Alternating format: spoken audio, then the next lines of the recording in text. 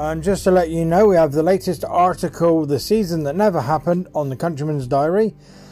Please go and check it out. Thank you very much. Bye.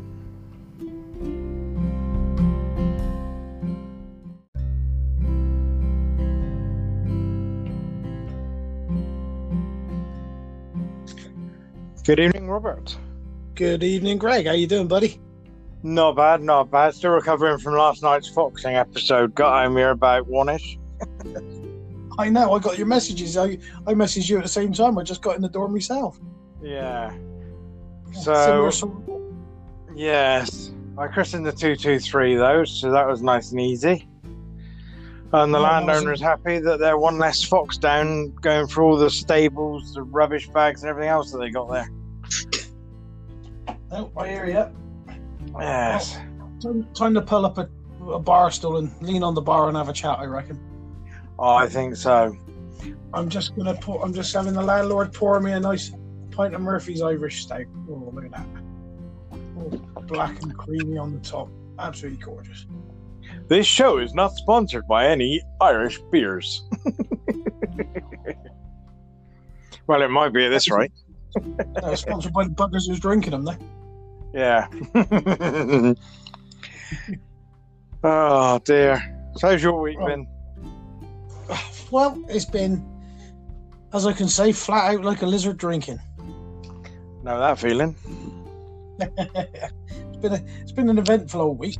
A lot of things in the local news as well. We've got ghastly housing estates just popping up over prime farmland, ruining the place. I mean, I got all these people saying, "Oh, we need social housing and we need all this," and I'm like, "Why build all over our lovely farmland when you got all this scrap ground just gone to waste?"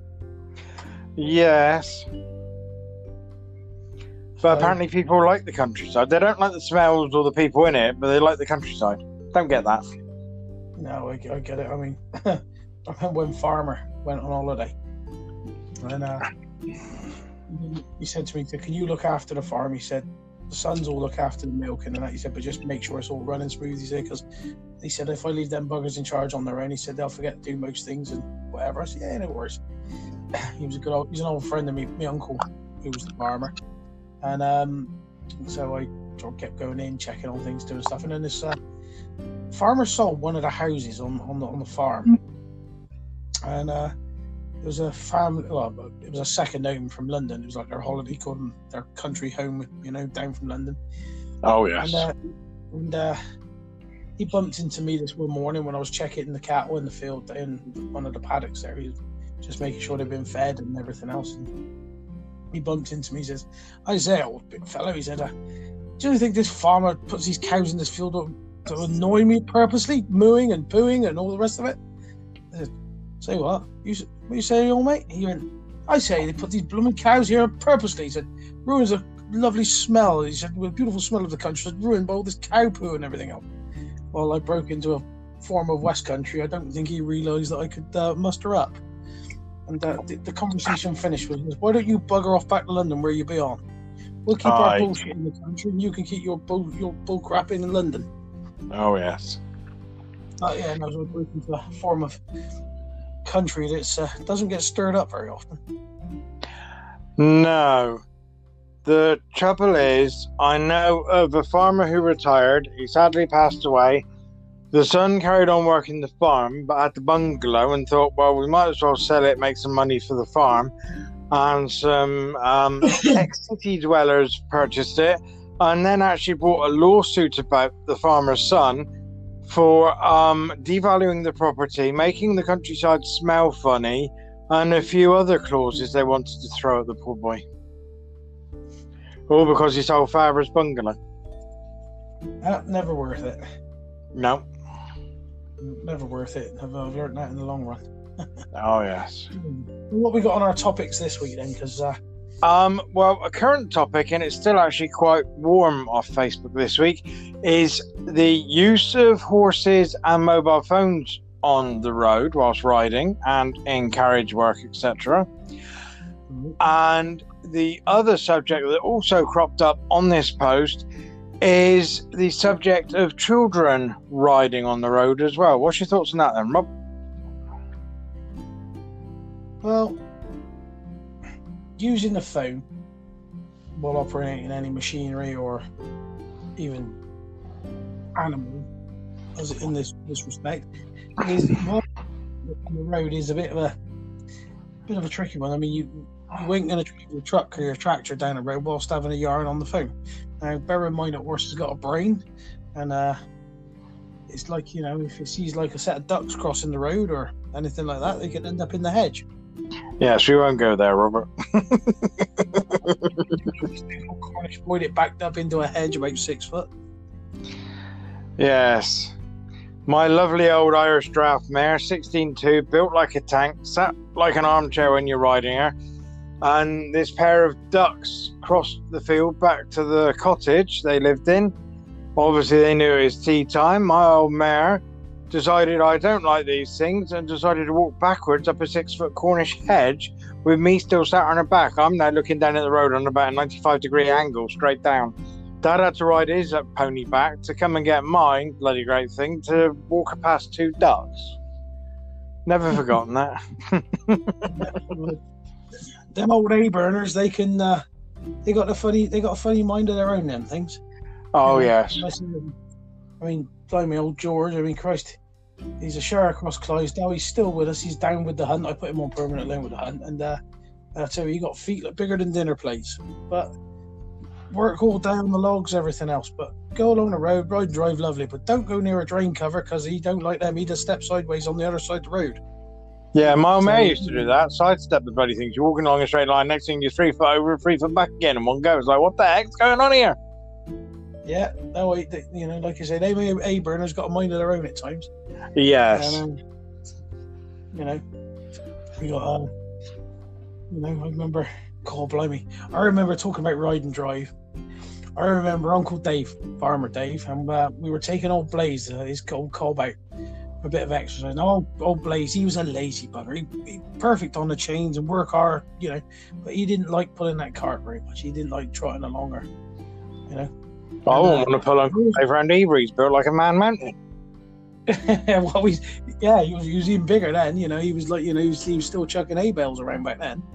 And I remember going up through Whitchurch Village, and I was about, I suppose I was about 17 or 18 maybe, no older than 18, and I had woman trouble, as you do at that age, and my girlfriend at the time, we had a little bit of a scare that might have ended up filling up a buggy or two, and I turned to Uncle Dave for advice, and always remember we're going up through Whitchurch Village, and we're just approaching we're going up a slight incline, and of course you've got to get Blaze on. You've got to give him a bit of the crack of the whip a little bit just to getting on. You know what I mean? And Uncle Dave said, "Well, we're just approaching this bus stop full of people." It was, and sorry, Uncle Dave, but I got to tell this one because this is funny. And I know you're tuning in and listening, so I hope you're enjoying your beer and don't spill it in your lap. But we're going up, and if you can imagine it, we're on the exercise cart, it's just a 2-seater cart, and he's driving Blaze on, and get on, boy, get on, and all this sort of stuff. And he turns on, he said, "Well, I shouldn't worry about it. I expect it's just ladies' pains," talking about the time of the month for a lady. And ladies' pains, he said, just ladies. At this point, just as we go past the bus stop, he stands up. Instead of saying "get on," he goes, ladies' pains, get on, ladies' pains." All the people on the bus stop, I still see this old woman now. She just spit her sweet to her eyes, like, these 2 airy ass bloody country blokes going past riding the horse and cart, going, ladies' pains, get on, ladies' pains. And Uncle Dave wants to do a podcast with us, and so does Dad, and that'll be some funny old stories there about the Bunny Club and all sorts. And I guarantee you, I would say we'd have it both together, but there'd never be a word in edgeways for either of us, would there? Oh, of course, don't do it together, because if we do it together, 3 hours later we'll still be here. And I'll only cover the first 25 years of stories. Well, do you know, we always meet up for Christmas in the pub, or when we could go to the pub. Sit around a fire. I don't know, somewhere we used to have beer years ago. Oh. And that's where they make eggs as well. Yes. referring to a previous podcast. You'll have to find out what that is by listening to the one before. Yes. Anyway, so me, my dad, and my Uncle Dave, brother, we're all our birthdays is around Christmas, like 23rd, 24th, 28th, 19th of Jan, that sort of stuff. All of our birthdays are around the Christmas period, so we all celebrate on one day just before Christmas, literally. Because Uncle Dave's is Christmas Eve, so we always do it on the 23rd, which is my dad's birthday, and we sit in the pub and we talk about old times and the funny stories and the different things that have happened, and we're talking quietly. We're West Country, when we're sat by the fire, we're talking, and people can't help but listen. And before you know it, we're surrounded by people all listening to our conversations and the funny stories. And I did say to Dad and Uncle Dave, well, we'll have to get them on a podcast and get them down so that those stories are immortal. They're there. They're immortalized. Like my books. All the funny stuff that's happened in my books are all true stories of stuff that actually happens in the field or wherever, because I've always believed that the funny things that happen within field sports, country sports, farming, you name it, couldn't happen anywhere else. No. So, and if you weren't involved or didn't know, you'd never believe it. Very true. So, like if we get Dad on, you've got to talk about the rabbit with the brown stripe, or the dog with the green head, or something like that, or the rabbit with the brown stripe reminds me of the joke about the bear in the woods, but we won't go there. Well, it's something very, very similar. Very similar. So's the Major's Highland Terrier with the green head. Oh my days! That's something very similar as well, and it's a very funny true stories. And I still remember the Major going, and Chippy, if he's listening, you'll remember this, Chippy. The Major's voice on that frozen, frosty Sunday morning of, "Good God, man, what have you done to my dog?" We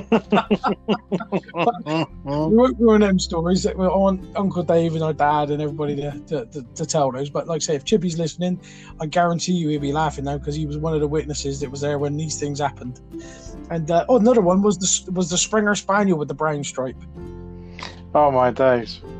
That's another one to talk about. And but like I say, that I want Uncle Dave and Dad to tell those stories and all come in pieces, because they were there and it's their stories. So there's all sorts of hilarious things. Even one where if nobody's listening, I'm sure he's listening, because he messaged me the other day saying he nearly fell off his scaffolding when he was listening to it. When we caught the rabbit on a Corona lemonade bottle. Yes.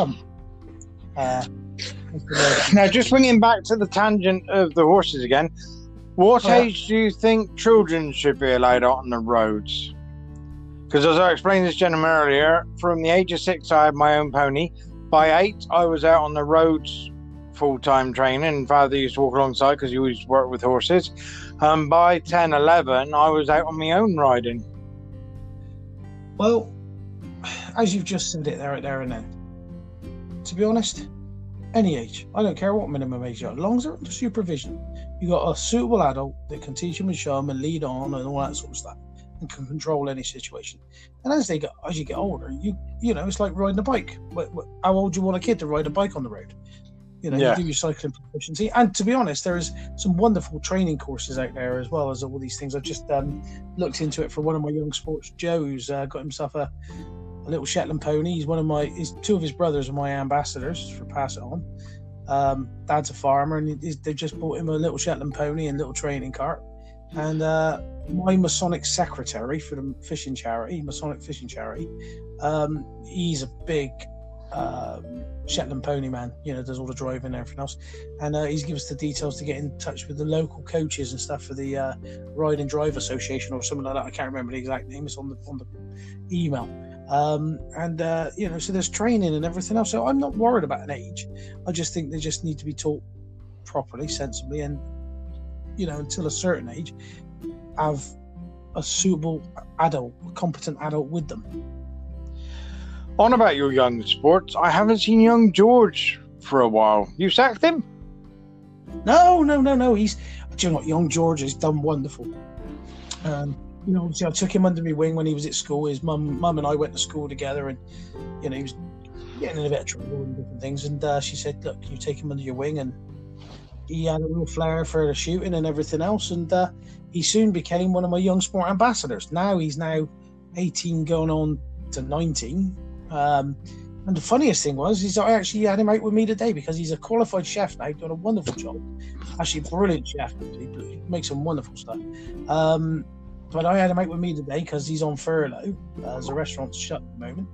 And I had him out with me checking traps and helping on a squirrel control job in a plantation. And I had him out today, but I did have to give him a lesson in marksmanship. Oh, why is that, Rob? Well, I had a bottle, a little plastic bottle on a branch where I was zeroing a air rifle, just off the ground. And it was my sister-in-law's air rifle, actually, and we zeroed it and sorted it out for him. Zeroed it at 30 yards. Now, the last time I saw George shoot with his air rifle with Springer was at the range, and we zeroed it at 25, 30 yards. And we got to the top of the wood there and everything else, and I said, "Well, better fire off then, because before we get to the car." And he said, "I said, I'll try it. Let's see my target bottle down there, my plastic bottle." I said, "Stick one in that." He said, "You'll never hit that with this rifle from here. It's 60 yards away." I said, "I'll never hit it." I said, "The gun's more than capable." And he said, No. He said, so he handed me the gun. He said, "Go on and prove it." I said, "What did we zero at?" He said, 30 yards. So you heard me visually calculate it. I calculated it, right, and this hold over, that hold over. We've got a northeast wind coming in, right, blah, blah, blah, winded. Yep, this is where we're going to go. There's a wonderful video going to be coming out tomorrow. I was at smack centre first shot. George proceeded for the next 5 or 6 shots and scared it a little bit, but that was about it. Oh dear.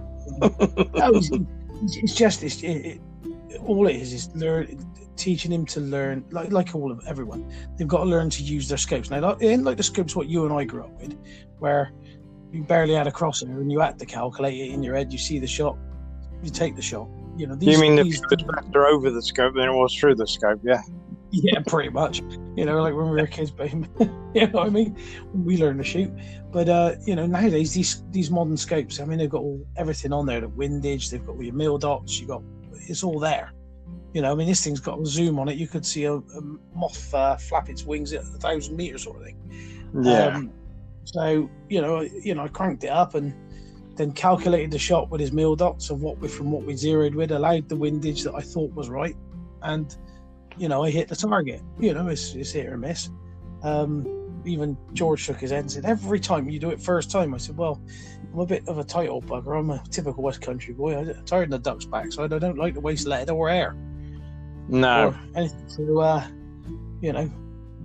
So it hit it, and his face couldn't believe it, And then he went on, had a few more shots. I had a couple more shots and smacked the bottle a couple of times. And I said, "That's all you got to do." He said, "I'd never believe a rifle can do it." I said, "You got to remember, my boy." I said, "The only weak link in the chain of this is you. The gun's not the weak link. The gun will do it." I said, "Out to a certain distance." I'm not going to say extreme distances, but out to a certain distance. He was about 60 yards, and if that was a squirrel, I'd have shot him in the head and he'd have been stone dead. Oh yes. A lot of people think you need all this super power to kill, but in actual fact, you only need a couple of pound of pressure on target to kill. Yeah, they've worked out air rifle doing about 11.5, 11.6 pounds at the breech, or the muzzle, sorry, got the right end. Is still something like 100 yards. If you can get the pellet to fly that far, still doing something like 1.5, 2 foot-pounds, which is enough to kill. So, absolutely, that's why. One of the reasons that I teach, the way I teach, and the backstop has got to be 100%. Look, shooting down onto this bottle today, I'm shooting down into a grass bank right behind the bottle. I'm elevated and shooting down into the bank. So it was a perfect backstop. But equally, you've got to know where your pellets and projectiles are going. I've tried to train people with larger bore rifles.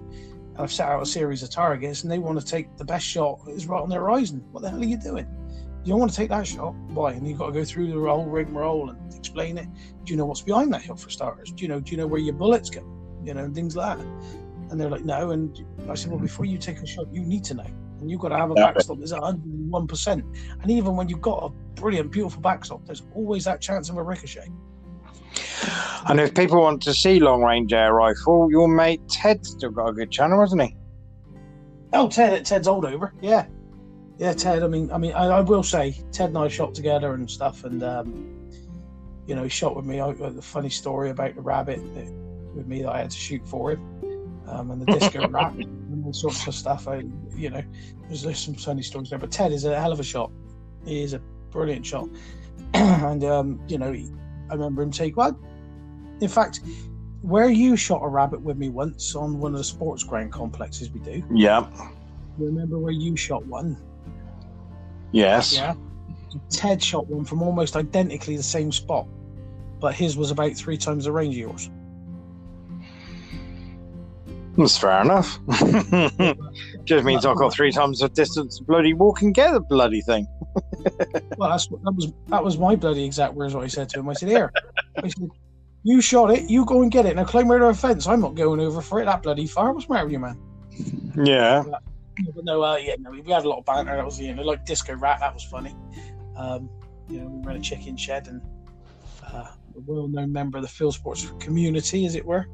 Very, very, very big man, taller than you, and he left because he didn't like it. And it's amazing. I said this before. A little rat can turn the biggest, hardest bloke into a big screaming Jesse, just like that. Oh yes. But saying that, some of these rats these days, I was chatting to a young man who's taken up the shooting world and FAC, and was helping me with this fox last night. When I explained what size boot you got, he went, size 9. I said, the rat will fit in it quite comfortably. He looked a bit shocked. In fact, George will tell you a story. He was helping me on a big rat contract, and we were using the awesome Air Arms S510 Ultimate Sporters, and I'd shot a pile. And it got quite late, and I said, look, it's getting well past midnight now. We better call it a night. So I went in with me litter picker grabber thing into this feed store to pick up with me bucket to pick up all the rats, and at this point one of the biggest rats I've ever seen tried to make a beeline past me.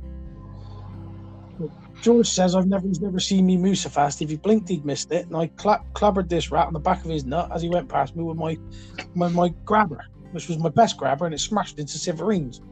It was in like 10 pieces. Well, I gave him a bit of a very well goodbye with the end of my boot as well, and made sure that one was dead because he was a big old thing. And you see me holding it up in one of the pictures. I'll show you it, or you've probably seen it. And cool, I'll tell you what, if you were a size 13 boot he'd struggle to fit in it. He was a big old rat, that one. Yeah, some of these especially the poultry producers do like chicken and turkey. It is literally a few weeks from chicks to fully grown and oven ready, for better of a word. And these rats get on this high protein food, but they're there all the time feeding on it. Blimey. Oh, yeah. Well, that's what this was, is high protein calf feed in a feed store. And I'll tell you what, there wasn't a small rat amongst them, but that one there was a Schwarzenegger rat. So when you killed it and it turned around, I'll be back.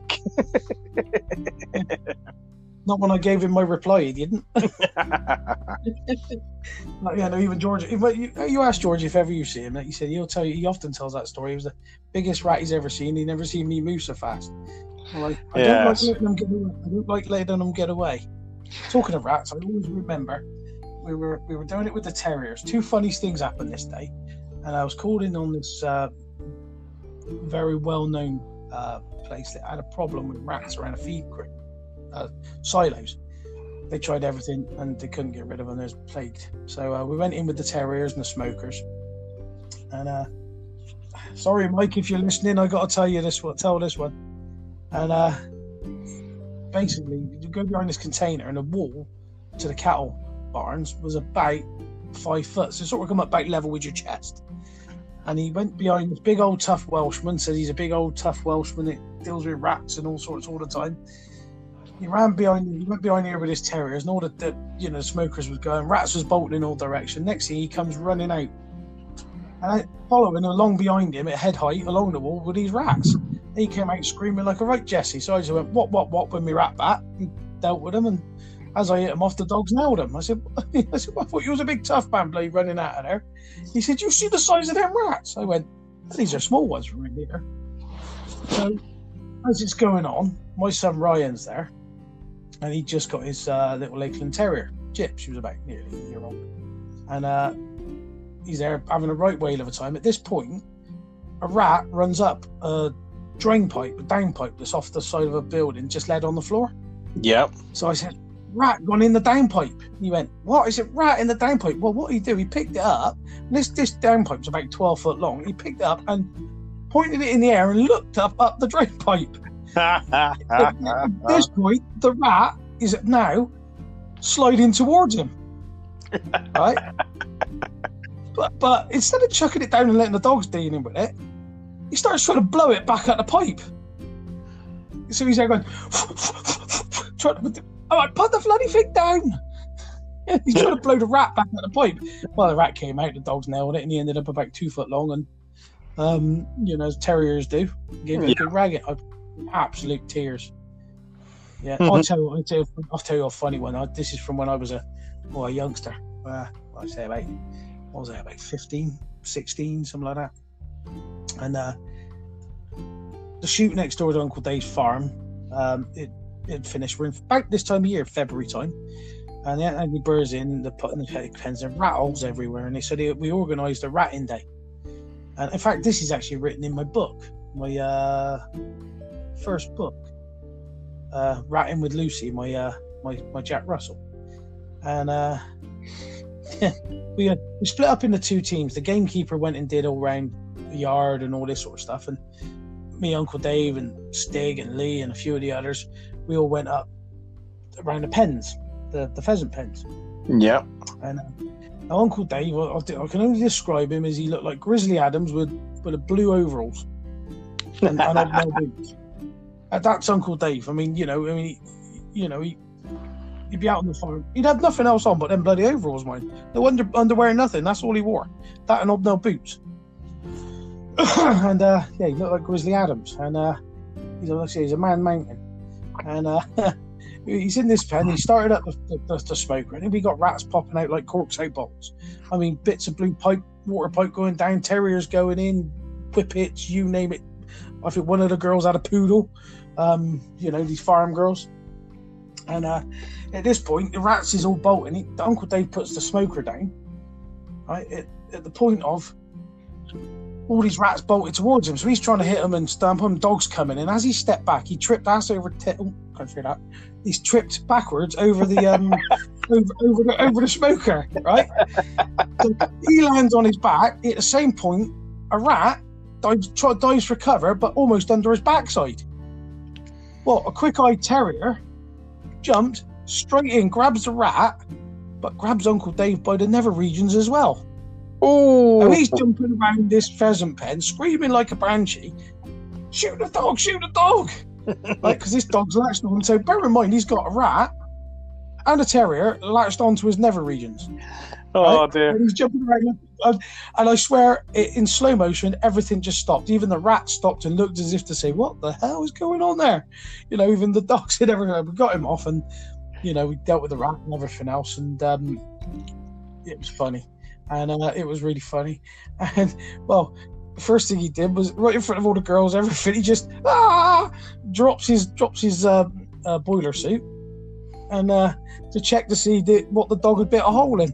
And all she'd done was pinch the very, very tip of the skin on the ball bag. Yeah, so she just pinched the very, very tip of the thing. Of course, that felt like a load of wasp stinging or something, I expect. And he would jump around like it.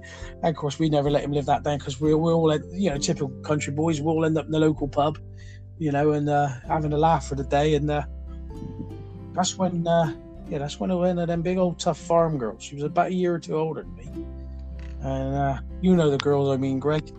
Proper farm girls who can chuck a bale of straw around. They're not one of these girls that get there with a lettuce sandwich. They're there with a steak sandwich and pick the bales up with one arm.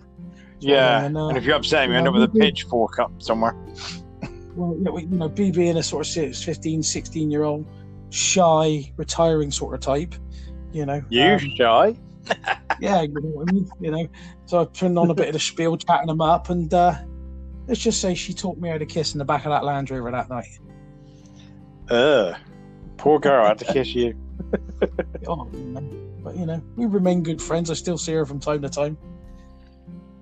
Yeah, she's a good old girl. On about but, yeah, no, life. When, as most people know, I was a chef, but I also had my horses at the same time. So first thing in the morning, it would be down, feed them, especially winter time, let them out, muck out the stalls, and then in the afternoon I used to rebed the stalls, water, and bring them back in between shifts at work.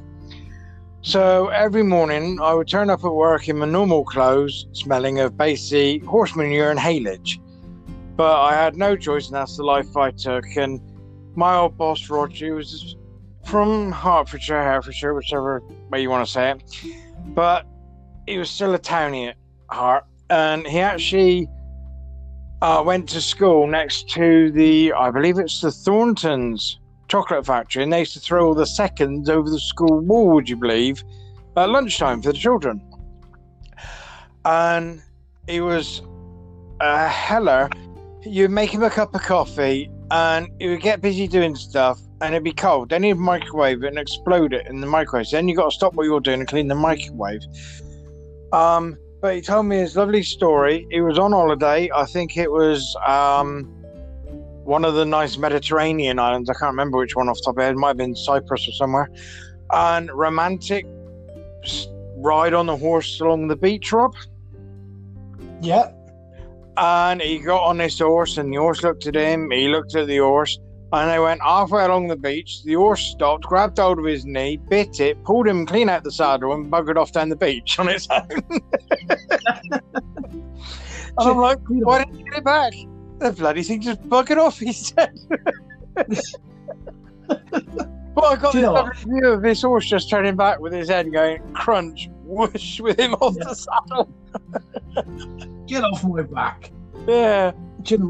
I had a wonderful time, you know, with a bit of a ranching time. We were in Mexico, and we were riding on this ranch, and we went out on this beach, and I can only call it Jurassic Park horses, because we got out onto this beach in Mexico, and it was just like a scene from Jurassic Park. It was eerie.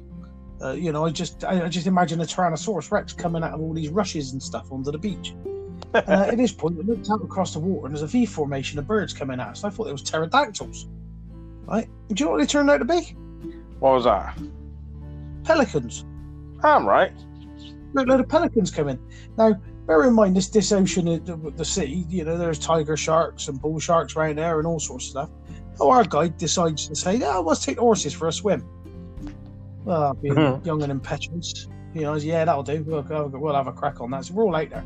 And what I will say, swimming with a horse ain't as romantic as it looks. No. As soon as they get in the water, they start breaking wind and letting loose with whatever they got in their back end. So you end up swimming around with clumps of horse poo everywhere. But yes. yeah, that was that was funny. I'll tell you another funny story with a horse. One of my clients, she's a very prestigious lady, well known within the equestrian world. She was friends with Princess Margaret and all that sort of stuff. And I was doing a pest control job on her yard, and it's right there. And I had to go and deal with a fox job actually, because she kept very, very rare ornamental fowl, like, you know, old English stuff, you know, that's almost extinct and that sort of thing. Yep. So I stuck a couple of rabbits I shot out in the middle of this paddock. We used it like a stink pit to get the foxes where I wanted to shoot them, because, you know, so I couldn't shoot them by the yard or whatever. And she said, "Oh, by the way, the big white horse," she said, he doesn't like being in the stable. I leave the door open, he wanders in and out as he pleases, otherwise he kicks the hell out of the stables. I said, "That's fair enough." She said, "But he doesn't like men."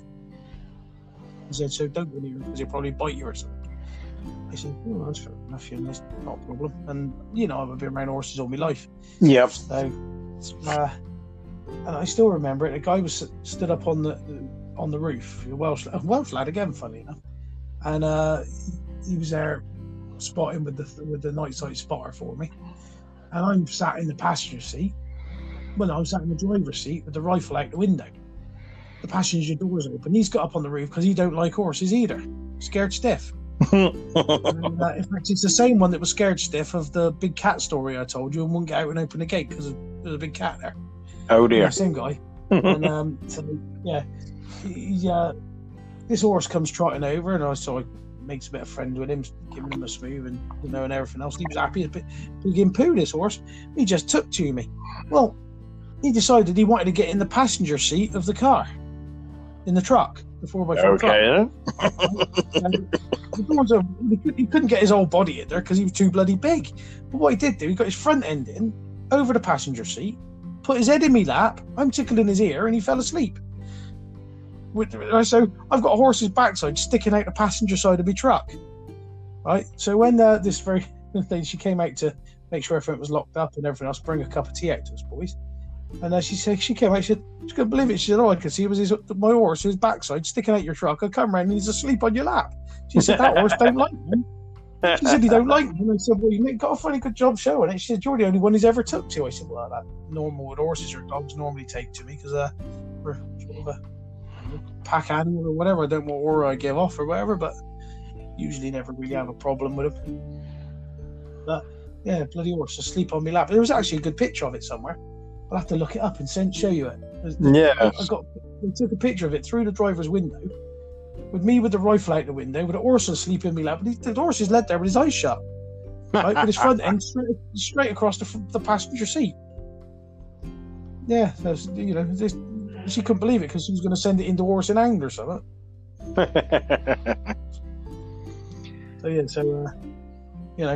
All funny stories. Oh yes. They always say, staring into a horse's eye, you're staring into your own soul.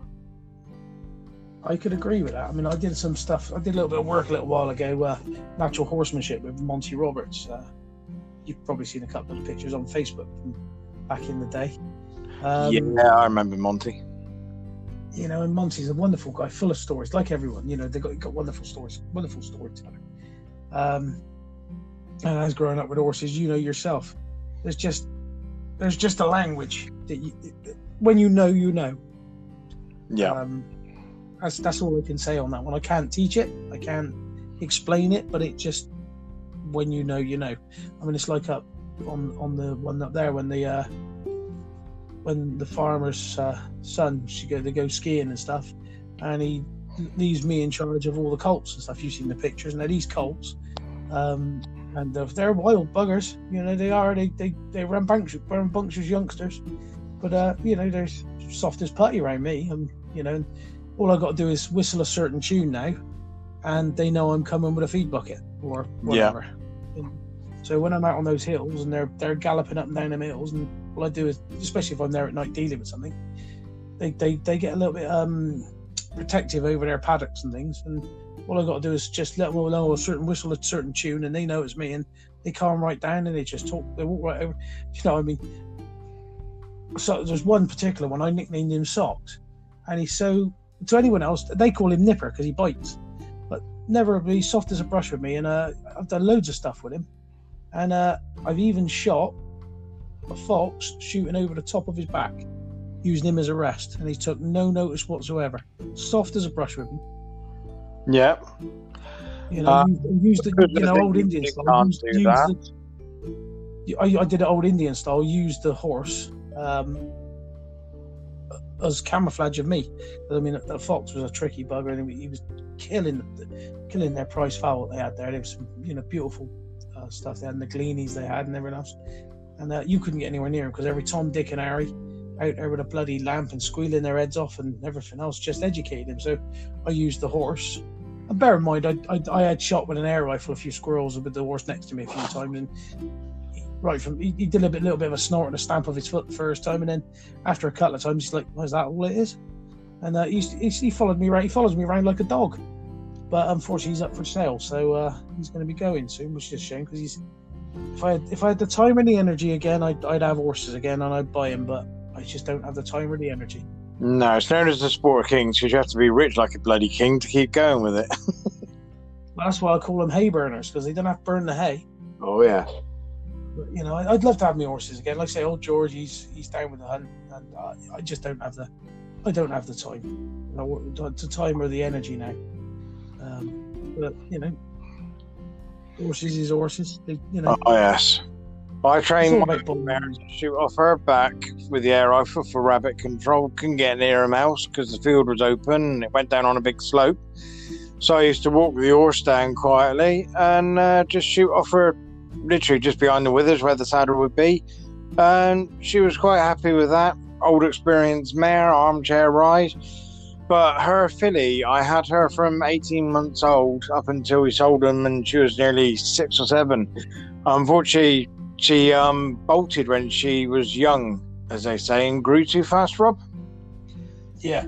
So I could never ride her, but I was going to keep her just as a nice horse. I put her to stud 2 times, and she never took, sadly. But she was one of those soppy things. You could lie down with her, either in the stable or out in the field, and just go sleep on her. Yeah. That reminds me of old Blaze, my uncle's horse. My uncle used to have another one called Boogie. And he was a Russian dancer, and he was wall-eyed. But you call him for his food, and you go boogie woogie woogie woogie, and he'd dance up the field. Just so he was boogie, and he was dancing. But yeah, so he was a funny character. He was. God, I remember that day. That was when he said, in our day, he said, watch out for that billy goat. He said he's getting a bit funny. He starts to headbutt, and as he bent down to get the feed bucket, a goat come in and give him one right at the backside. He knocked him flying. He chased you around with that food bucket. I don't think he caught the goat, but the goat enjoyed having a run around. Oh yes. I was just there laughing my head off. He gave him one right at the backside, knocked him flying. Oh yes. Many yarn between us, isn't there?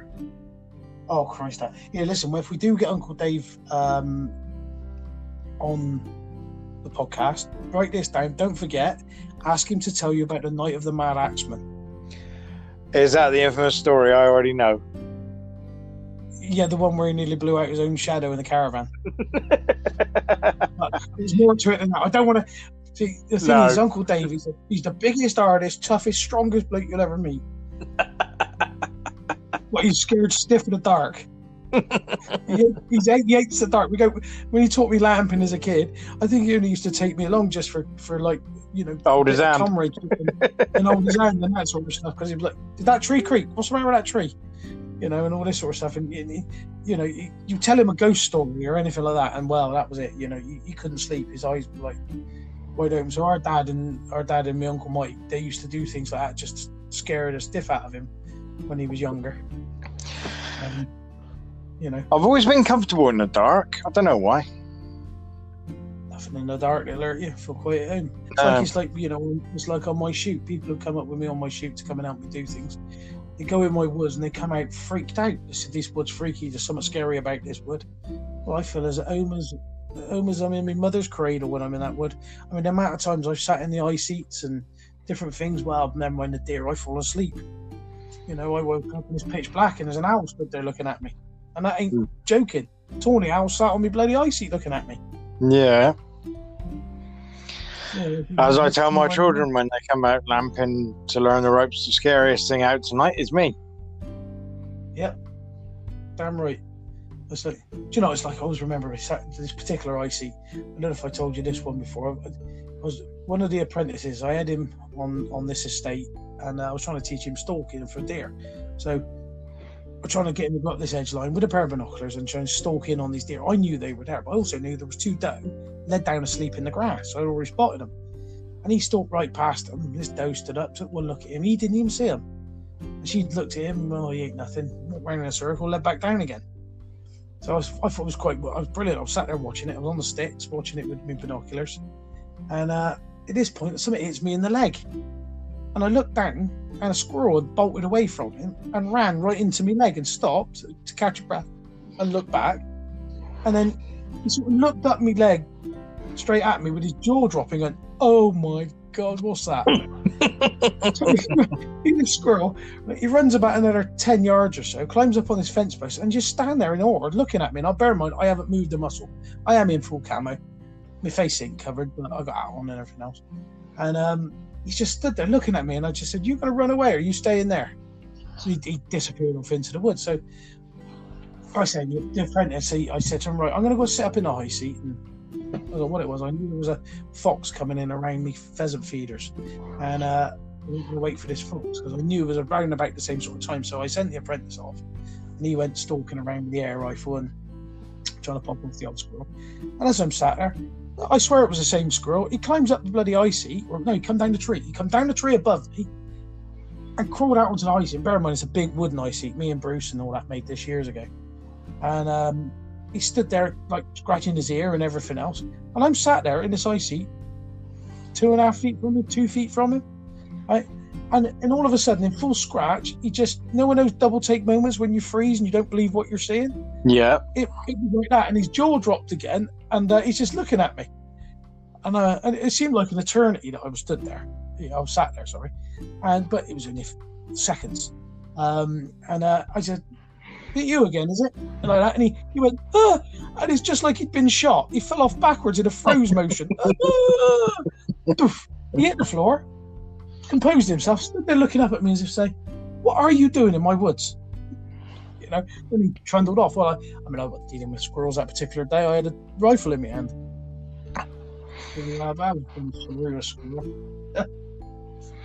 Oh, yes.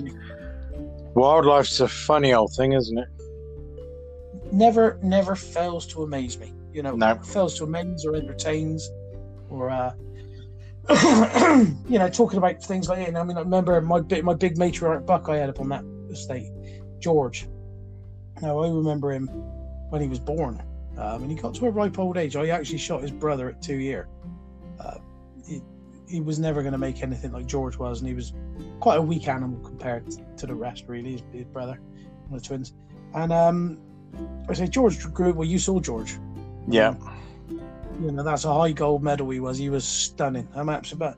But him and being that deer, I had so many encounters over the years, he sort of got used to me and just didn't consider me anything more of a predator. I don't think. He just, I've even fed him by hand, as years went on and different things in cold winter, and he was there around the grain feeders, and I put some grain out, and he was quite happy to take it out of my hand. And I can tell you another funny story about George in a minute, but I always remember him. He was about,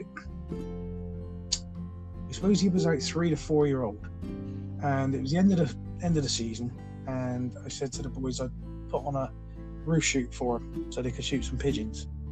And so we put this roof shoot on, and I was in the fir plantation, the pine plantation I was in, and I was in there with a full face veil on and everything else, just sat at this one end of the wood, just me, with my back against the tree, and obviously all the boys making noise and the dogs and banging away at pigeons the other ends of the woods.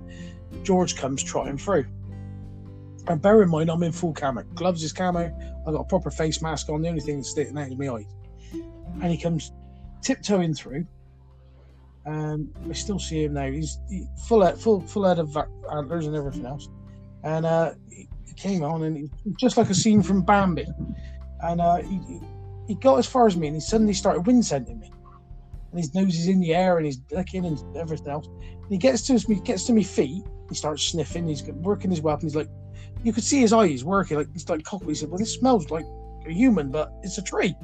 And he, of course, he hit me right in the nether regions. That made me jump a little bit. Yeah. His nose. And he got up, and as he got towards my face, I went, "Will you stop that?"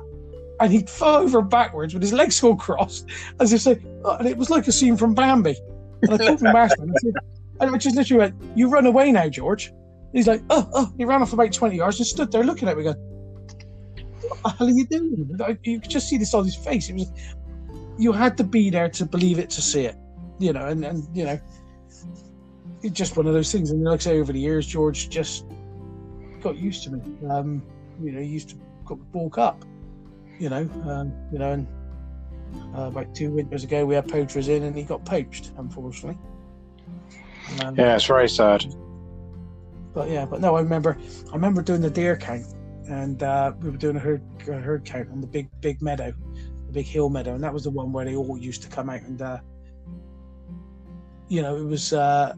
There's two stories on that meadow that come to mind. One was like, it was again like a scene from Bambi when the big matriarch buck, Bambi's dad steps out and everybody bows and the young bucks disappear out the way and all that sort of stuff. It was like that. I had all these young bucks up on the hill and there's all the does there running around. And all of a sudden the young bucks vanished.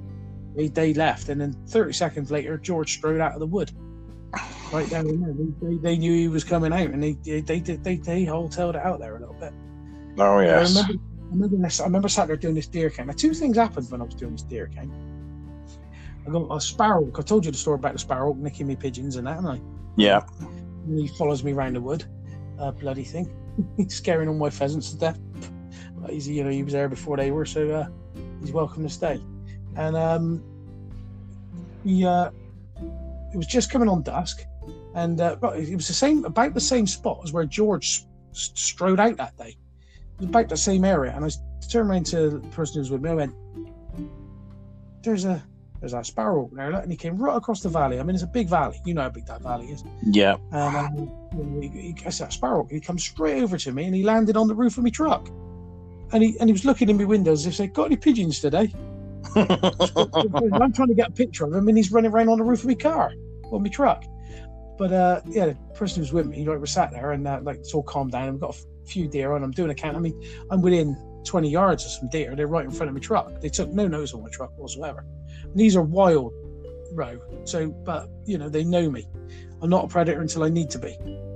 And no. by then they don't know I'm a predator because I've already dealt with the job. Yes. And I'm not telling any lies because you've been there. Yes. You've seen how close I can get to all the deer. And at this point, this person who hadn't been with me before to see this tapped me on the arm, and I'm like, "What?" She went, "There's a deer looking in the window." The passenger something, right?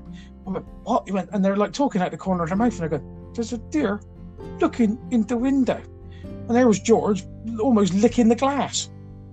He was, but a lovely deer. I was very sad when he got poached. Yes, well, you know me. I don't deal with anything. I don't kill anything unless I absolutely have to, and there's and it's got to be an ethical, right reason for it. Herd management and dealing with the herds properly is what it's about. Just to go and shoot something just because you can shoot it, that's just not me, and not how I've ever been brought up. No. Like I say, like King George said, the wildlife of today is not ours to dispose of as we please. We have it in trust and must account to it to those who come after us. And that is how I was brought up. And I'm the same on, I suppose I know on that entire estate, I know every edge, bottom, every ditch top, tree top, leaf of brain, everything. Wherever it is, I know it. It's like George joined me today, and he's like, "Well, how did you know where that was and what that was?" And I told him about it. I said, "Right now, this time of day now, that you'll have this moving through." And he said, "I found a track." He said, "Can you tell me what this is?" And I said, and he explained. I said, "Well, that's a deer track." No, it's too small. I said, "Well, it's probably a muntjac track." And I said, "Did you take a picture of it like I taught you?" He said, "Yeah." So I looked at the picture, and sure as well, it was a muntjac track. And I know where they are. They're coming through on that bottom corner. They're going in between the neighbours' woods and mine. And it's nice to see them. We ain't got very many. We only got 2 or 3 at most. If they become a problem, then I'll thin them out. But everything has its balance.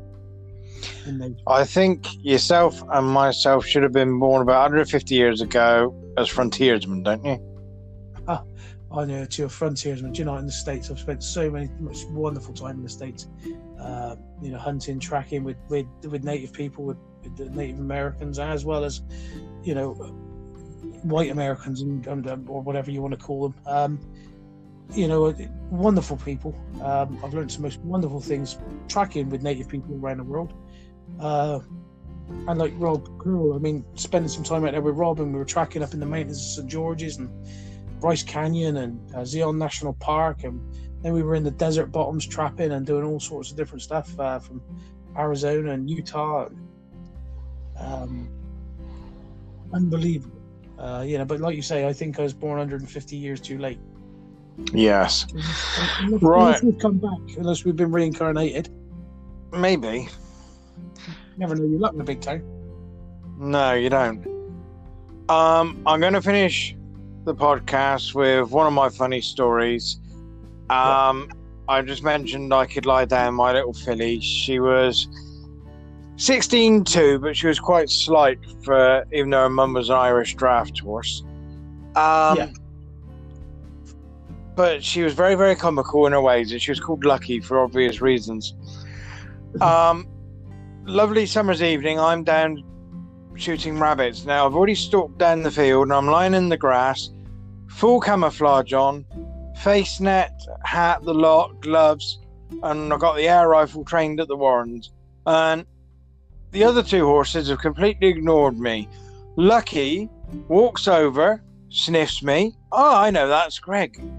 That's not Greg. Greg doesn't look like this. And I haven't moved. I haven't acknowledged her. And with that, she takes her front leg, she swings it back under her belly and boots me in the side of the ribs. I went from lying prone to stood up, shouting and screaming at her in about 3 seconds flat. And she was like, "Oh, it is Greg. Oh, you do speak to me now then?" Oh, man, I thought she broke 2 of my ribs the way she kicked me. That reminds me of my old yearling Patch. I taught him how to play football, and where I used to have a stables, there was a big manor house, and his lordship in there, he used to watch me out the window with Patch, and he knew him as a yearling, and I remember getting him gelded. Ugh, don't want to ever see that again. I didn't like that. But I taught him how to play football, and I remember it being a warm summer's evening. We've been messing around playing football, a couple of hours messing around in the paddock there, and do a bit of pre-picking and cleaning out and all the rest of it. Yeah. And there was an old apple tree, and I sat down under this apple tree, and bloody horse sat like a dog next to me. Stupid damn thing, honestly. And then next thing I know, he's fallen asleep, and he's gone across my lap, and I can't move. And he was so happy. I didn't want to move him. By the time he decided he wanted to wake up and move, my legs had gone dead. I couldn't even stand up. The owner of the manor house, he laughed. He said, he looked at me walking across this paddock. He said, "You look like an egg whistler. You kept falling over." Bloody Abrams. But there we are, I suppose. Well, that's nigh on an hour. Now, what have we got coming up in the next few weeks, Greg? We've got quite a few interesting people to interview and the rest of it. If people want to have a look for an article titled something Edge on the diary, that'll be a clue to one of our guests coming up. Yeah. I'm not going to say any more. I'm in talks with another possible 2 VIPs for the next few weeks to chat to. Possibly next week we have an even bigger VIP knocking around. Mm-hmm. And I'd just like to thank all the people that are listening. I know it's just a bit of banter between me and Rob and a few stories and all our interviews. But in 2 weeks, we've had over 500 hits, Rob. How about that? That's not bad. That's not bad for 2 rough old country boys. No, I think monster out of the box. 7, 8, 9. I think this will be podcast 10 or 11 from between us. Right. And thank you very much to all the listeners. I still want to call them readers, but we're listeners. Well, that's it. We're doing this live stuff now, aren't we? So yes, as I say, we ain't got a face for TV, but we definitely got the voices for radio, I think. Well, I wonder how many people just put us on and it's like bedtime reading material in it. Bedtime reading material. Here we go again. Bedtime. You're doing it again. You're doing it again. I had a message come through on the Diary Media the other day. Basically, someone laughing so much that they nearly ditched their lorry where they were laughing. Sorry, I was coming over from Foxton last night. I drove over a pavement. My buddy's like, "That's a pavement there, Greg." I went, "Yeah, thank you very much." Way past my bedtime driving. As long as they want a sleeping policeman. No, I literally just pulled off from the traffic lights and drove to the right instead of the left up the road. That's the trouble. You work all them hours, you're out all the hours of the day and night. You start to fall asleep. It's but I don't do it. I've never done it at the wheel, but that's why when I'm out under a tree, you've got some funny pictures of me sleeping, but when it's time to get your head down, nothing happening. Oof, out cold. When the clients out fishing, it was we were out off the Scaries, off there, and we were fishing for place and everything else. And of course, we'd all been in the pub the night before, and we're in the sea. I feel quite at home at the sea. Put me in a boat and it just rocks me to sleep. I don't care how rough it gets. And I'm in the bow of the boat, and I've took myself in this corner, and I've got the rod, and I'm asleep. And every time I get a bite, poof, I'm awake, reel in, dropped it back, passed out, back to sleep again. They all tried to fool me by pulling the line and things like that, and I knew the difference. I didn't wake up when they were messing around, but I never missed a bite. It's the same when I got a gun in my hand or whatever. I'm asleep.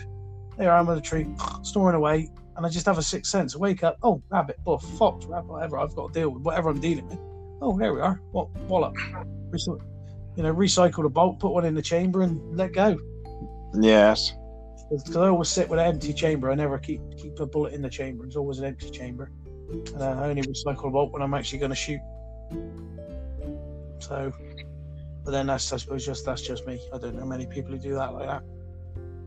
It's just where I'm I don't know. I don't ever keep one in the chamber. I've always got to recycle.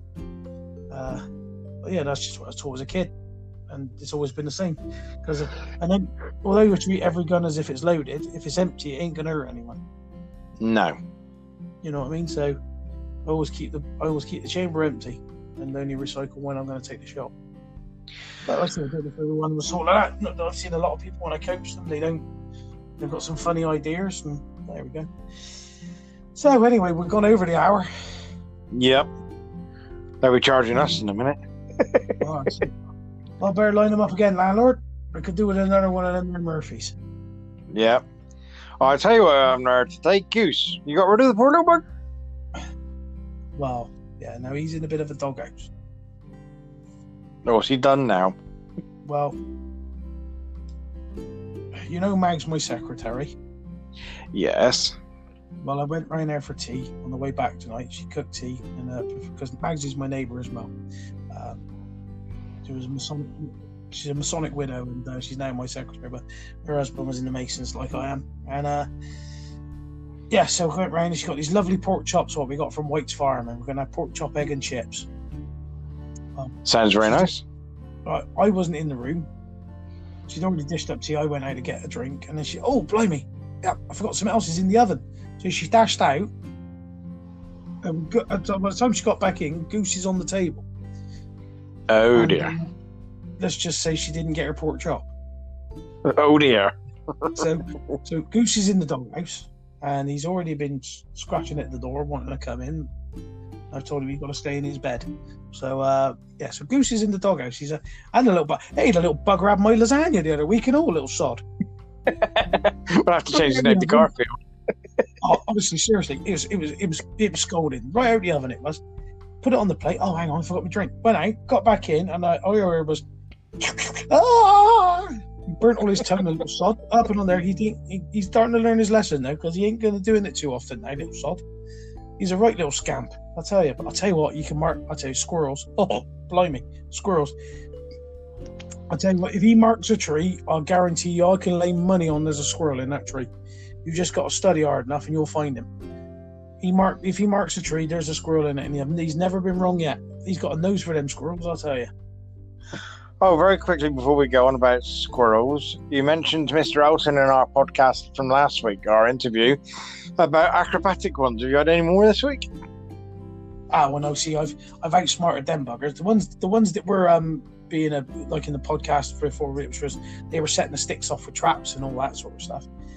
I've cabled with some wire and different things in areas, and so that they can't there pull that stuff off. And the ones that did, they weren't around long enough to educate their mates because I gave them a lead aspirin in the back of their noggin. That's all right then. Everyone's TX200s worked hard this week. Yeah, but no, I'll tell you what, it's again, nature amazing. Just sit there and watch. these squirrels trying to work out how to get in these traps and how to set them off. I mean, that one we were setting them off with his back feet was hilarious. So I'm going to talk to Mr. Elton and say, listen, we need a new design trap that is squirrel proof, especially ones that try to maybe narrow the mesh so they can't put the sticks in. No, you just need a trap that's old edge creeper proof. Yeah, I ain't never caught me bleeding self in it. No, but obviously you ain't setting it bloody right if you got the squirrels tripping it for you. No, honestly, you've never seen nothing like it. These squirrels carry sticks up, and Rob thought they were trying to make a dray in the trap. He said, no, they poke the sticks through and they work them up and down until they set the trap off. Once the trap's set off, they jump down and eat the maize. Smarter than the average teddy bear. Do you know, it's another thing as well, right? And I don't know if it's. I ain't going to say it's the squirrels. I reckon someone's playing silly buggers. But these Mark IV Fen traps, they've got a safety catch on them, and you flick the safety catch back over when you're setting them and you're doing stuff. So yeah. You're not going to smash your thumb or whatever if you accidentally slip and they go off. I'm positive I take the safety catch off. When I get back there, all the bait's gone and the safety catch is on. Right? Now, I'm not saying it's the squirrels doing it. I reckon someone's playing silly buggers. But if I've put the trail camera down now, so if I catch a squirrel, putting the safety catches back on, that's it. I'm going to stop drinking soda. Seriously. You know, that's it. I'll have to stop trapping because if I catch a squirrel, putting safety traps back on and then nicking the bloody stuff off it, I'm going to send the traps back to Rob and say, here, do you want to try harder? Because these West Country squirrels are clever. Actually, I don't know if you remember a film years ago. It was a kids' film, and it was called The Rats of Nim. And these were intelligent rats that escaped from a biologist, a scientist. Yes. Yeah. And then obviously, you know, they lived in Nim and in behind the stone, and there was a mouse and all this sort of stuff, and the owl and all that sort of stuff. That's what I swear these bloody squirrels are. These squirrels are the squirrels of Nim. They're just super intelligent. You know, what squirrel in their right mind thinks about putting the safety back on before going to try and steal his dinner? I'm not saying it is the squirrels.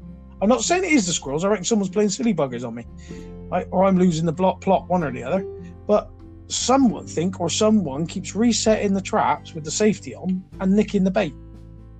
Oh, you know what it is, don't you? Go on. Because you've taught so many young sports there, all the squirrels only have ever heard safety first, kids, safety first. I keep thinking I'm going to go there and there's going to be a deer with his tongue stuck in the trap and going, no. And I'm like, you know what I mean? It's like, every time I get there to check the traps, I'm like, what the blazes? Oh, I've got badgers that are climbing trees to do it. I've got them on camera. So I was like, what the hell? I mean, these traps were screwed to the tree 5 foot off the ground. You know, 5.5 foot. Some are 6 foot. You know, and I thought, what the hell's hitting the bloody traps off and setting them off? But they're hitting the trap off the tree. So I'm like, this guy's. I've actually got footage of the badgers climbing up between the two V's of the tree. Blimey! You wait till I show you. Wait till I show you it. You wait. I'm not releasing it public use or anything like that, but I'll show you and you'll know what I mean. I'm telling you, these animals up there are educated. There's something going on. I reckon in the rats of Nim or something, you know.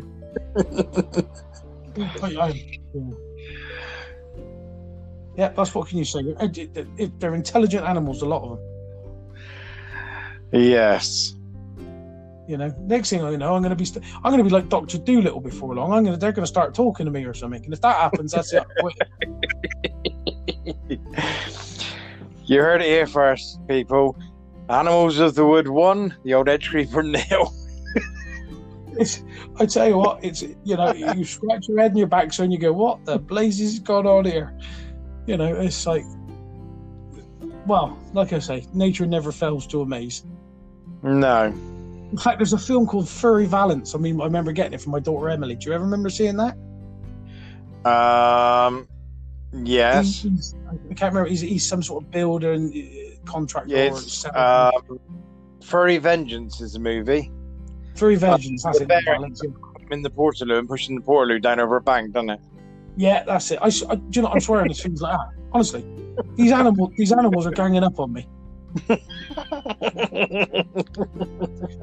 You know, they're like, oh, here he comes again. We'll play some mind tricks on him.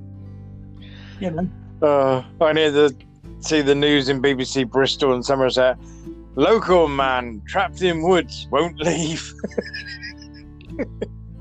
If you find me tied to a tree with horsehair or something, then you bloody know these buggers. Honestly, I swear, because I spend so much time. I mean, I've spent the last 25 years there caring for the place and, you know, building habitat and doing everything I do. I've seen some wonderful things, but I said these animals have got characters. You know, they really have. Yeah, that's why they've been setting the traps off. They're collecting the cable ties to kidnap you. I'll be starting to dream about bloody badgers tying my feet up and things. It's nearly as bad as when I threaten my children. I'll tie you down the woods and let the badgers lick you to death.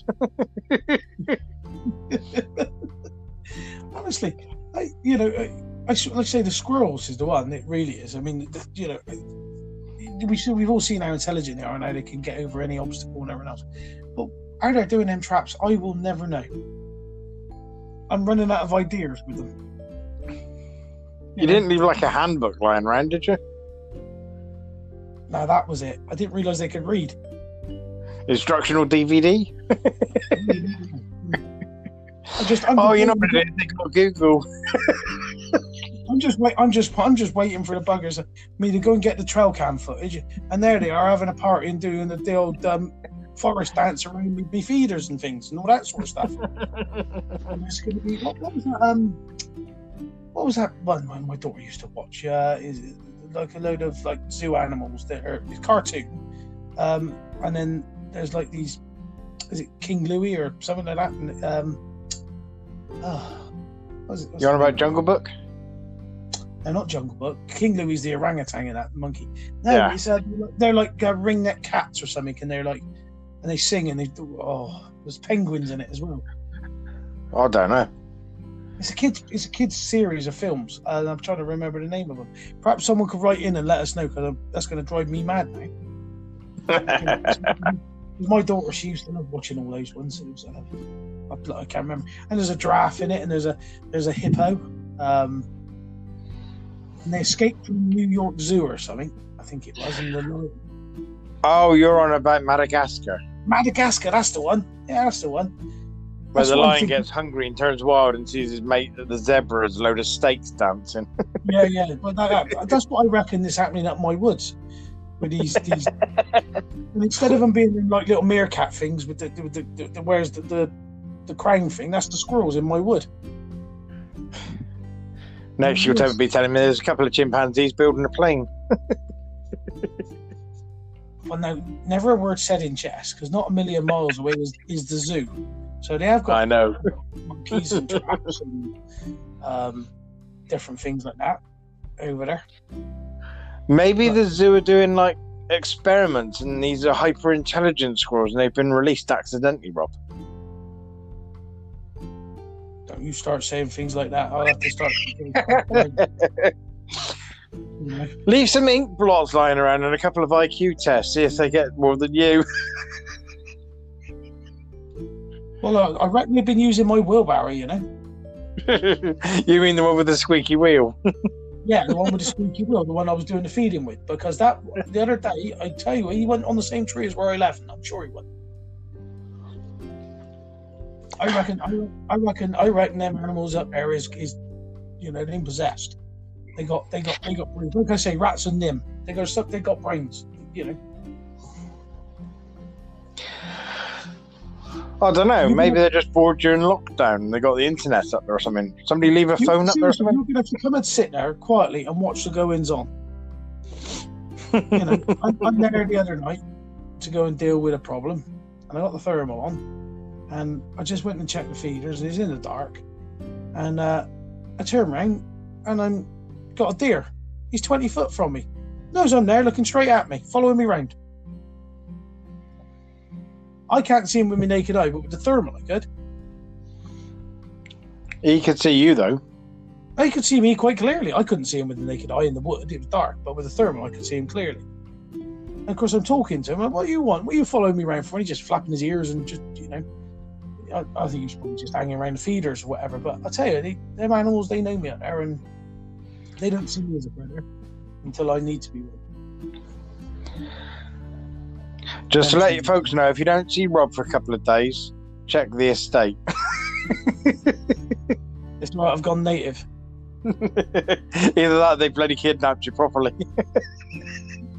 Well, yeah, Anyway, I hope we've had a bit of a laugh. I hope we've made the listeners, not the viewers or the readers, the listeners. I hope we've made the listeners laugh at our dopey, daft country sense of humour. Oh yes, and just to let folks know, we actually carry on like this in person with each other as well, don't we? Yeah, regardless of who's around us. No, done it on so many times on a stand. See, the thing is once you get chatting to Dad or Dave, Uncle Dave and all that, and realise how I grew up with the comedy and everything else. So the laughing and joking and the country boy humour and and Dockers on the other side and all this sort of stuff. The daftness, come out. My granddad was king of the one-liners, and I grew up shock tested with all this sort of stuff. So just talking daftness and dopiness, well, that just comes naturally now. Yes. You just talk about any subject and just have a laugh, because I ain't being funny. This world's a bloody serious place. And if you don't laugh about it, you're going to cry about it. So. Oh yes. I've always one for next week, Rob. Remind me to remind you to tell the story of the minibus that was late and the Sikhs. Yeah, and what about the one when I said I'd had enough on this motorway and said I'm getting out and walking in the middle lane? Yep, and a certain deer with bad wind, eh? Yeah. So you see, we've got the stories already to carry on. Right, and I think that's enough from me and enough from you as well, don't you? Right, that's enough from you and enough from him. Yeah, I think that sounds better, don't you? I don't know. We'll have to replay it back and listen to ourselves. In fact, about that, very quickly, I bumped into a video on YouTube. A very large American guy. He had been told to watch Four Candles, and he actually found it funny, but he was stopping every 5 seconds to explain the jokes to the people watching. See, that was when telly was proper telly. As you know, I ain't got a telly no more. I done away with that a couple of years ago. I don't watch it. And funniest thing is, Sky phoned me up today. Would I like to renew my subscription? Well, I didn't know, get stuffed. Because telly ain't telly anymore. I've tried watching the modern day stuff. I know you watch a bit of it, but it just bores me. So, in a minute, I'll tell you what I'm going to go and watch in a minute. I'm going to watch my John Wayne films. I'm going to put Big Jake on. One of my favourite things. Me and my paps, my granddad used to sit down on a Sunday and watch Big Jake or El Dorado. Or is that the movie where he teaches a little kid to swim? No, that you're on about. I'll tie yellow ribbon. You're on about where he goes, I can't swim, Uncle. Well, and he says, well, there's an easy way to learn to swim. No, Big Jake is one where he plays Jacob McCandles, and the scene where he comes into, he's looking over the Winchester, the dog's next to me sitting, and he's looking at his bloke, the Scotch bloke being going to be hung by these two cattle herders, and he says, no sir, I ain't stuck my nose in anyone's business until I was 18 years old. Sam died near and got me killed. And then the kid got kicked over and the dog growled. He goes, oh, what do you have to do that for? I know the film. Bloody brilliant film. Yeah, no, I got them all. I got there's only one or two I think I haven't got of John Wayne's. I think he made something like 120 films and I got something like 118 of them. All right. There's a couple. I mean, I managed to get hold of one that I didn't have, which was called The Green Berets, and I managed to get hold of it because it's just trying to get hold of certain copies. And I think, believe it or not, a place called Music Magpie was always a good one. Getting hold of stuff that was a bit obscure. I'll tell you what I got the other night as well before I forget, which was Quigley Down Under. Tom Selleck. Tom Selleck. When he goes down to Australia, he's with the Sharps rifle. Move the bucket! Further, move the bucket! He said, and it reminded me of George today, because that was the funniest thing with this. rifle when Alan Rickman says to Tom Selleck, he says, "You sure you wouldn't want to get the bucket a bit closer?" And he goes, "Nope, bang, quite sure." And he blows the bucket in the air. This is when George said to me, he said, "You sure you don't want to move a bit closer?" I said, "No, quite sure." Bop, nailed the bucket. And he's like, I say, George, he just keeps shaking his head. He said, "I just don't believe you." So I swear you can bend pellets round corners, because I'm shooting through a line of trees, and and the dogs jumping around, in front of us and under us and all over us and everything else. But it was his face. He just walked away shaking his head. But, I don't waste ammunition. No. I've always strived for best practice of the shot. One shot, one kill. I train so hard and practice that I don't wound animals. Right, there is that chance. There's always a slim chance that will happen. A shot might not go quite right or whatever. But at least if you've trained hard and covered every eventuality, and you know what you and the gun can do. Yeah. Keep it within your own parameters. As long as I do. It's that old muscle memory job, isn't it? Yeah, but like you say, you've seen me shoot, and I don't really care whether I'd rather it be within a certain range, close. But I can shoot far or near. It doesn't make a difference. I pull the shot when I need to pull the shot, and if I don't think I could do the shot, I won't pull the trigger. No. It's that simple. But I see so many people that don't, and they don't train. They don't check their rifle for zero before going out. One of my first videos for Ely was me saying, check your rifles before you go on live quarry. You do it with your punching paper and checking that it's firing correctly and everything's working right before you go out on live quarry is the right thing to do. You're remiss in taking out an untested, untried rifle. I think the biggest problem, a lot of people feel if they fire a shot, everything's going to vanish, but that's not always the case, is it? Not really. I mean, twice in the last 2 weeks. I mean, like I say, I only deal with foxes that attack livestock. Twice in the last 2 weeks, I've shot right and lefts. All right, not literally stood next to each other, but shot the first one. One's bolted left. I've hit it with a hair squill, and they always have that last look over their shoulder. Yeah, I'm already on, and that's when it's too late. Bang, thump, you're down as well. Twice in the last 2 weeks. I had one guy ranting and raving and saying, "I don't believe you can do it." Well, there's those two foxes didn't sit in the picture and pose for bugger all. They're not squirrels. No. But, the proof's in the pudding. Like I said at the time, I said there's them that say they can, and there's them that know they can. And I never say something I can't do, and I can't back up. No. And if there's any squirrels listening and you are playing mind games with Rob, please stop. He's too old for it. If they keep playing around with my traps, they won't get very far because they'll get a lead aspirin for that air arms. Yeah, I suppose you could always put the traps upside down in the traps. That would confuse them. That'd confuse me. All the bait would fall off. Yeah, but the squirrel looks up. What's wrong with this? Doink. I'm going to have a chat with Rob over at Catch It and come up with a couple of different ideas. Yeah. I just think that for such situations like this, and bear in mind, in those traps, I've caught hundreds of squirrels. And it's just these odd few. So in those sort of situations, we've got to think of another way of doing it. And maybe you could ask Ryan for a rat in the drain pipe idea. Well, similar sort of idea, but I've got an idea of a tree-mounted tunnel trap. Right, yeah. Which, slightly tighter mesh, and if it's done right, the only thing that would go in there is a squirrel. I've got just an idea. Well, if you put it up against a tree lengthwise, you can always write on it "free squirrel slide" and see what happens. I was thinking of building an assault course first, let them come all the way around, get the confidence, then get them. Little 6-foot wall and over the rope and down the bricks, yeah. Through the swingy bit, yeah.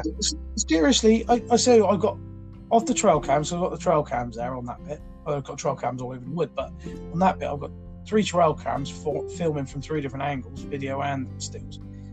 And the cheeky buggers, they're sat on the traps, they're sat on the feeder bucket, they're sat there and they're filling their heart's content. And it's just when you see these squirrels pick up a stick, physically put it through the cage and tap the plate, and they ain't they're trying to build it, they're actually physically, almost like, you know, like a post whacker when you whack a post in. Yeah. They're doing that with the sticks on the traps. And just to let our listeners know, this is Mark IV Fen traps, and you have to use quite a reasonable force to set the plates off, don't you? You can set them more sensitive, but I always set them firm. So, because what I don't want is a trap going off with a gust of breeze when they barely put a foot on it, and then you end up catching one by his foot or something like that, and it's suffering until you get there to put it out of his misery. I want it to go on there, both feet, head in, and wallop. Dead in an instant. So I set them quite firm. But yeah, these buggers are there. Well, I'm waiting for one to turn up with a tool belt on a screwdriver. I tell you, I sit there. I mean, if I hadn't seen it with my own 2 eyes, I'd never bloody believe it. I tell you, these squirrels of Nim. I'm telling you. You know? Oh yes. It's either that or it's like Die Hard. You killed one and the brothers come back for revenge for a second movie. What's that? Well, we're going to get to number 4. We're going to die another day.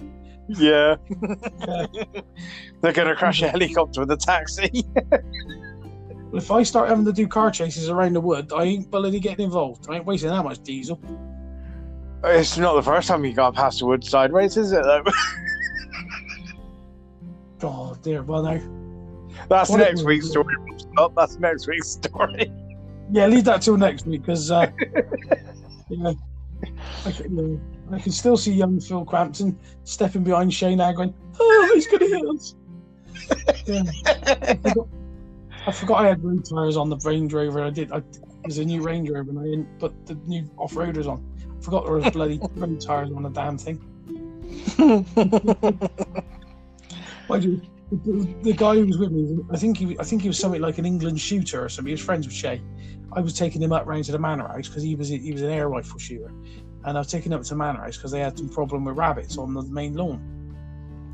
I said, well, while Shay and I are dealing with stalking the deer and that, well, I'll take you up to the manor house and you can deal with some of the rabbits and the squirrels that are digging up this ornamental lawn. Well, when we went down that hill sideways and everything else, and we just, I was angry when they're back in a minute, boys. Typical Dukes of Hazzard style and everything else. He was a big old guy. I can't remember his bloody name. It'll come to me in a minute. Sorry, he's on my Facebook. Sorry, mate, I forgot your name. But he's got hold of the dashboard of the Range Rover. His knuckles have gone white. I swear his backside's a bit of hole in the seat. And by the time we stopped and I got back at the hill, I looked round at him and it was almost like he'd had an electric shock. He was just staring at me with this pale look on his face and white knuckles. He's like, I never seen anybody. He was a big lad. I've never seen anybody get out of a car so quick. I don't know why he wanted to walk after that, because Heart Attack Hill will go along and kill him. Yeah, even I don't like walking that hill. Yeah, no.